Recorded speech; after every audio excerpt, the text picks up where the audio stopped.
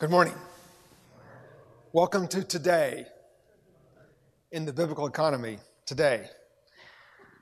This is our continuing series on the book of Hebrews, and we saw last time how the writer opens this book with what we called a theological explosion. We have this amazing opening where he gives us these 7 declarations about who Christ is and what he has done. He opens up the book, as you remember, by saying, in the past, God spoke to our forefathers through the prophets in many ways, many times. But in these last days, he has spoken to us through his Son. And then, boom, the explosion begins. 7 glorious declarations of the Son. He is appointed heir of all things, through whom he made the universe. He is the radiance of God's glory, the exact representation of his nature. He upholds all things by the word of his power. He has now made purification for our sins, and he is seated at the right hand of the majesty in heaven. It is a glorious beginning. It's what we call in theology descending Christology. It means it is boom down upon you in a glorious single proclamation. In that sense, Hebrews is to the epistles what the Gospel of John is to the Gospels. Because as you recall that John does the same thing in his Gospel. He opens up at the shoot and says, in the beginning was the Word, and the Word was with God, and the Word was God. That is a theological explosion as well. That is a descending Christology. The same chapter 1, you have Nathanael saying in chapter 1 of John's Gospel, truly you are the Son of God. In the Gospels, the synoptics, what you have there is what we call an ascending Christology, where you meet Jesus and they meet him as a friend, and then eventually they realize he's their teacher, they become his followers, he's their rabbi. Halfway through the Gospel, they realize, you are the Messiah, and then ultimately, by the end of the Passion, they realize you are the Son of God. Now, the reason that's important is because the Bible is basically giving us 2 ways to talk about Jesus with the world. And we often forget this, that the world needs both ways, and you have to figure out what's the right way for the group God has put in front of you at any particular time. There are people who need, and I've seen this a lot in India, where you need to just like kaboom, proclaim to them exactly what the Bible teaches about who God is in Jesus Christ and what he has done. That is a descending Christology. Bang. Other people need a much more gradual introduction to Jesus. They've had a bad experience with the church, perhaps. They have gone away. They have gone in their life. They've gone through difficult times. They got a divorce. They're in a lot of pain. They meet you and they first discover that you actually care about them. That's their entrance. You care about them. You show them, from their point of view, just care in practical ways. And then they realize that you are one of these strange people called Christian. And then they know that you have this strange idea about Jesus. You actually sing songs to him. Oh my goodness, you worship him. And they realize the full proclamation of Christ. Our daughter is in Tanzania, and they have 28 stories they tell in the Alaguisa language. They gradually introduce people to the gospel because they have no sense of sin, no remote idea that they're guilty of anything. The gospel means nothing to them if you just kind of boom it down upon them. They have to be brought along gradually. And so the gospel itself is teaching us about how to proclaim the gospel. And Hebrews is one of those places where you get the full proclamation right up front. And then Hebrews is actually designed according to a whole kind of series of 7 ways in which Christ trumps or supersedes all of the great truths of the Old Testament. So if you have, for example, Jesus greater than the angels. He is greater and fulfills all the prophets. He is greater than Moses. That's where we are today, greater than Moses. And it goes on. He is greater than the law. He is greater than the high priest. He is the ultimate high priest. He is the great fulfillment of the sacrifice. He fulfills all the sacrifices and the kingship as well of the tribe of Judah. So you actually have 7 great Jewish themes of which Christ fulfills all of these that are proclaimed in the book of Hebrews. Well, today we are in chapter 3, which is about how Jesus is greater than Moses. And this is actually a very important, and why I chose it for today, text for the season of Lent. There's some sermons that you need to preach at Lent. This is one of them. So take note. This is not really an Eastertide sermon, okay? He begins, in some ways he begins very comfortably because he begins in the same proclamative mode. He starts out saying, you know what, our holy brothers and sisters who share in this heavenly calling, fix your thoughts on Jesus, the apostle and high priest whom we confessed. Now, right there, let's don't go too far right there. Let's look at what he does there. He is giving us right here 2 more titles that Christ fulfills, one of which especially will be developed more later. But the title of apostle, and secondly, the title of high priest. Now, these are 2 positions which Christ will and does fulfill in the proclamation of the gospel. This should be identified in your minds with, Moses and Aaron.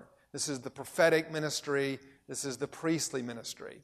You recall that when, perhaps you may not recall the word used, but in the book of Exodus, when God calls Moses at the beginning, at the burning bush, he actually says to Moses, Exodus 3:12, I am sending you to Pharaoh to call my people out of their Egyptian bondage. This is the call to Moses, right there at the burning bush. Now Moses, the word that's used there is the word apostle. Apostle is an appointed, commissioned messenger. I am apostling you. I am commissioning you. With the word there, sending you means to send. I am sending you to bring the people out of Egypt. So Christ here is being declared essentially as the ultimate sending one, the ultimate one sent. By the way, another great theme in John's Gospel. 41 times in John's Gospel he develops this theme as well. So here is Jesus, the great sending one. He becomes the great fulfillment of the prophets who come and bring God's word. They're sent to proclaim God's word. So the prophets face the people, right? They proclaim God's word to the people. The priest, on the other hand, of course, face God, represent the people before God in intercessory advocacy, etc. So here's Christ, who's both prophet and priest. He is both apostle and intercessor. He is both, the one who brings us to God and the one who proclaims God's word to us. Again, one of the great themes of this book. And this chapter is going to focus specifically on the Mosaic side of the whole thing. And Christ has been faithful in his house as Moses was faithful in his house. And you know already how important Moses is to the Jewish kind of framework. On the Transfiguration, who showed up? Moses and? Okay, you're not asleep, right. Moses and Elijah show up. That says a lot, doesn't it? And this is like the law and the prophets show up, okay? This is their seminal figures. So for the Hebrews to declare to these Jewish background believers, Jesus is greater than Moses, this is huge. This is huge. So he's proclaiming to them that, okay, let's look at the ways in which Christ is superior. He does this later with the priesthood in chapter 7. And what he basically does is he brings what you also know is that the whole Exodus motif, the whole coming out of Egypt through the wilderness into the promised land, this is the great paradigm of the Christian faith. This is how Paul develops this as well in Corinthians. We are those who are brought out of Egypt. We are also brought through the wilderness wanderings into the promised land. But here, of course, Christ is leading an even greater exodus. Moses led people to a physical promised land. We're going to the new creation. Moses is leading people out of physical bondage. Christ leads us out of spiritual bondage. Moses is leading the ethnic people, the people of Israel. Christ leads men and women from every tribe, every language, every tongue. Praise the Lord for our international scholars here today. They represent thousands of people groups around the world that are coming and being part of this great promise. So this is the amazing confession of this chapter. Moses was faithful in God's house. Jesus is faithful over God's house. Moses was a servant in the house. Jesus, Lord, over the house. He says a builder of a house has more honor than the house itself. Okay, Moses is part of the house. He's part of the people of God. Jesus is the one who is building the new people of God. I will build my church. I mean, this is actually double image here. Christ is the one who builds the world. He is actually the one through whom the physical world was created. But he's also the one who builds the people of God. I will build my church. All of this is embedded in this amazing passage. Well, if it ended in verse 6, we could have the benediction and go home and be very happy. But he won't do that. He won't do that. He launches in verse 7, so, and he begins to quote Psalm 95. Now, Psalm 95 has a very troubled history in the church. Because Psalm 95, if you take a typical hymn book, I don't know if it's true, the one in front of you, but take a typical hymn book and you go in the back of the book, if you're a pastor and you're, oh, am I going to have a call to worship this Sunday? What am I going to do or whatever? Nowadays, you don't have a call to worship. They show up, hey, man, give me a cup of coffee, But traditionally, churches had calls to worship, coming into God's presence, into his holy presence. So the people would actually have, as we had today, a proper call to worship.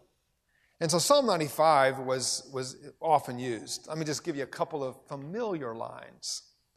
Come, let us sing for joy to the Lord. Let us shout aloud, the rock of our salvation. Come before him with thanksgiving. Verse 6, come, let us bow down and worship. Let's kneel before the Lord our Maker. Sound familiar? You've heard these phrases all of your life. But it's in the latter part of Psalm 95 that it turns. But today, if you hear his voice, do not harden your hearts, as they did in Meribah, as you did that day at Massah in the desert, where your fathers tested and tried me, though they had seen what I did. For 40 years I was angry with that generation. I said, they are a people whose hearts go astray. They have not known my ways. I declared on oath in my anger, they shall never enter my rest. Don't miss the fact that Hebrews is not just quoting something out of history. He's quoting a psalm. He's quoting their book of worship. So the people of God actually enshrined in their worship their own rebellion against God. We never do that. We never do that. We only emphasize all of the wonderful things that we do and the wonderful things that God does in our lives. We forget all of the pain and suffering and trials and tribulations, and we don't enshrine those. They did that. They lamented that because they were themselves, hear this, a means of grace to us. That's why the whole history of Israel is used as instruction for us, to remind us and warn us against falling away. So this text enters into a huge discussion in the book of Hebrews. If there ever was a book, this is ground zero, by the way, not just this chapter, but the whole book, on can you lose your salvation? Now you're listening. It's not like, okay, if we can just explain away Hebrews 6 verse 4, we're okay. This is not that kind of problem. This is a big problem. Actually it's introduced in Hebrews 2. He begins to hint at it. He says in verse 2, chapter 2, he says, be careful, attention, that what you've heard, you do not drift away from it. He's already introduced in chapter 2, but here he really brings it up. It's in chapter 3, chapter 4, chapter 5, chapter 6, chapter 10, chapter 12. I think it's something we can't skirt around. And this has been one of the most defining issues of the church, of what exactly is the state of our security before God. It's a really important pastoral question, isn't it? And the church has never, one of the challenges with this, I call it maddening, is there's so many verses you can quote on either side of this issue.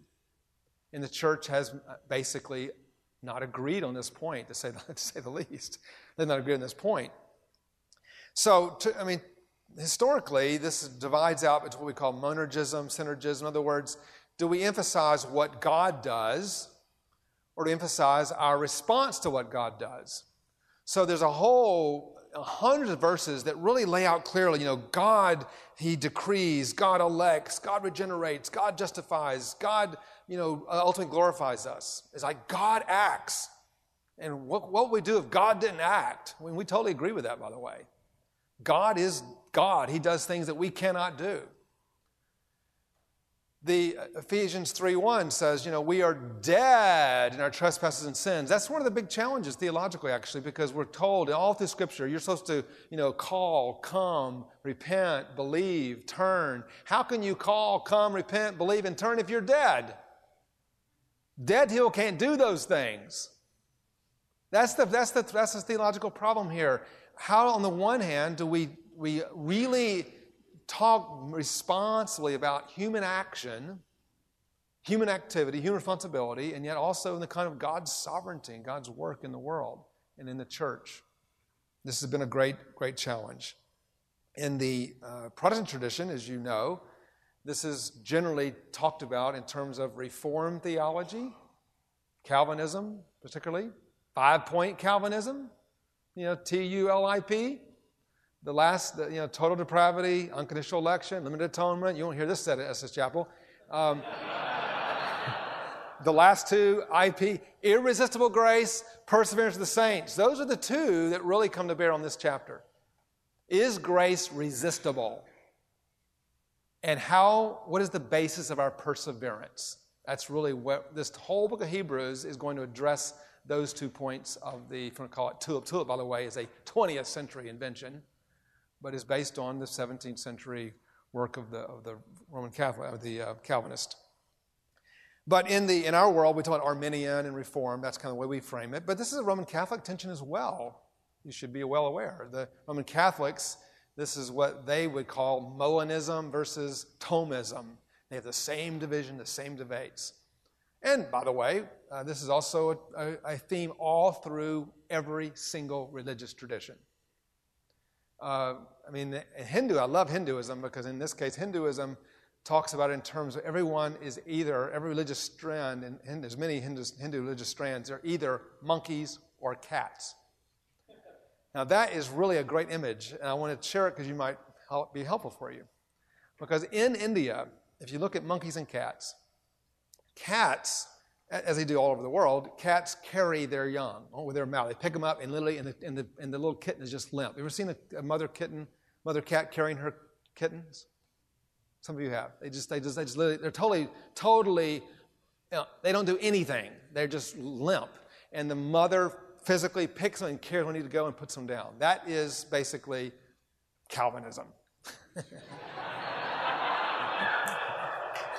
Their version of Calvinism. God does it all, and the monkey, if you look at monkeys, baby monkeys have to hold on to their mother. So the mother takes them, but then they have to hold on to it while the mother takes them around. And so the monkey is showing the baby monkey active involvement with the mother monkey. So monkeys, cats. By the way, the Wesleyans were the monkeys.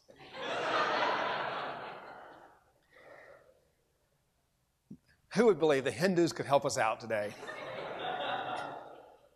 So what do we say to this? By the way, I never believe something just because Wesley said it. I think it's important to say, first of all, our commitment to what does the Word of God say, right? And I think we're way too critical often of insights from Reformed theology around here. We want to be open and hear. And to me, the great Wesleyan insight, overall, big picture Wesley, is he is a free borrower. We live in what's called the great synthesis tradition, learning to borrow from every tradition. And Wesley actually went through all of this and came to what I believe is a great, insightful way we handle this. Because Wesley actually rejects both sides of this argument. He does beautifully. On the one hand, Wesley would never accept a view which simply says that we are passive in the process and God does it all. But nor would he accept a process that leads us into despair without God's active engagement in our lives. And so the problem that comes is on the one side you have phrases like, there's another modern phrase, but it's used a lot today, once saved, always saved. Have you heard that, right? All heard this. Okay, that represents that view that, God does it.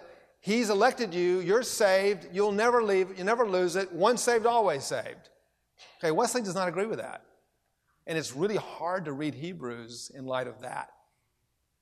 But Wesley also does not believe what you get on the other end, way on the spectrum, which says, if you fall, if you stumble, you cannot be restored. All right? So what Wesley does, he is just as strong as any Calvinist on the point that we cannot do anything to save ourselves. We are dead in our sins. But God preveniently brings grace in our lives. That's basically monergism. God does something we don't do. We have nothing to do with it. God acts, boom.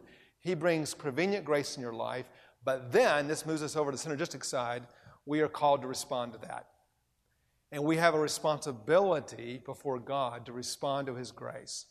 We would say, to some of our view, or a Wesleyan view at least, would be that grace is very powerful, but it is resistible. We do know, in fact, in our own lives, I know in my life at least, perhaps yours, I have at times resisted God's grace. And God's allowed me to go into my own brokenness rather than to embrace His wholeness in my life.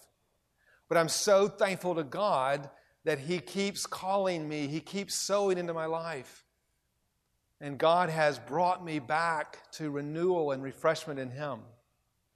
And two of Wesley's, he has many, many sermons on these points, but two of his best you should read are his one called Predestination Calmly Considered. Some people have said it's not that calm, but his Predestination Calmly Considered, and his other one, beautiful one, called The Call to Backsliders. It's number 86 in his collection. Call to Backsliders. It's a great, and you may not like the term backslider, or maybe you're used to hearing that term, but that term, somebody who has once been in Christ, following Him, and has fallen away, can they be restored? Wesley says, yes, you can be restored. We'll look at chapter 6 later on and how he deals with that. But this is a really important point because sin's voice is strong. But don't ever forget, as Luther said, one little word shall fail him. Don't ever forget that it doesn't matter how many no's you say to God, His great yes is always greater than that. And we can live in that great truth. I think the challenge in this passage is he gives us real warnings here we should take very seriously. He says to us, not to people who aren't really saved, people who actually, are outside the people of God. He's saying to us, do not harden your hearts. When sin comes upon you in that temptation, do not harden your hearts. Do not go astray. He says here, we have come to share in Christ, as verse 14, if we hold firmly to the end the confidence we had at first. That is actually the beautiful balance. Yes, there's perseverance. The perseverance is God's activity with those who persevere. We have a responsibility to persevere by God's grace in faith as we serve to follow Him and love Him. Now, in our modern world, praise God for the Pentecostals who've brought this back to some degree for us, but in our kind of the Methodist Wesleyan world, many of us, some of our traditions at least, have lost the importance of the Holy Spirit in working in us and through us. So for us, basically, I'm speaking to you pastorally here as your, chief friend, your fellow traveler on the road here. I fear that so much of what we call discipleship is nothing more than sin management. Right? We understand the process of forgiveness, repentance, restoration. We get that, but we don't know about the victorious life. We haven't had our lives transformed by the infilling of the Holy Spirit. Every Christian needs a infilling and empowering of the Holy Spirit. I don't care what you call it. You can call it baptism in the Holy Spirit, being filled with the Holy Spirit. You may call it the second blessing. I don't care what you call it. Just get it. Just get it. If there ever was anything that was Wesleyan, it's that salvation is Trinitarian. It is not just what Christ does, all what the Holy Spirit does in you. We really need to re-embrace Trinitarian salvation. It's not just being justified, it's being sanctified, and that comes through the power and work of the Holy Spirit. And many of you are working, you're like slaving away for God.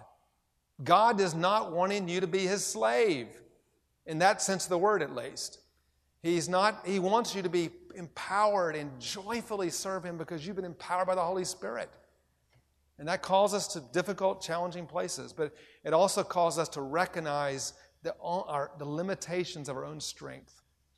And I just so appreciate Jessica's sermon yesterday. It's exactly this point that there's so much we cannot do. But we bring what we have. We bring the 5 loaves, the 2 fishes, but then God does that work in our lives that we cannot do. We must do this. Many of you won't imagine the fact that you could fall away from the faith. We have Asbury graduates who have fallen away from the faith. This is not somebody else's problem, this is our problem. We have people who have thrown 20 years of ministry away for 15 minutes of sexual pleasure. Now, not other people, that's us. That's our graduates. We've had people who have fallen away because of financial mismanagement and going after money or whatever. I mean, this is not something that we think, well, this won't happen to me. This happens to Christians all the time. But even the more dramatic thing is not so much those things, those calamitous things that crash upon your life and destroy your marriage or destroy your inner life, but also those situations where through slow erosion, we lose our first love. And I have a little prayer list in front of my Bible, like daily prayers. I pray for myself. And one of my prayers is, Lord, may I never lose my first love for you. And not ever, as it says here, harden my heart of the deceitfulness of sin. This is what He calls us to. A good friend of mine, a pastor in Scotland, who serves the Lord joyfully to this day, but his good fat pastor, a friend of his, they were prayer partners, and his name was Richard Holloway. Richard Holloway was a tremendous voice for the gospel. And I don't know if you've even seen his books, but he's written books that were just absolutely put your heart on fire.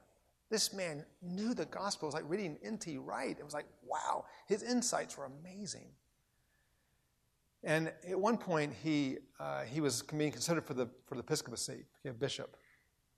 And so he said to his friend, he said, he said it's kind of like we would say it today, he says, I have seen bishops like go off the rails.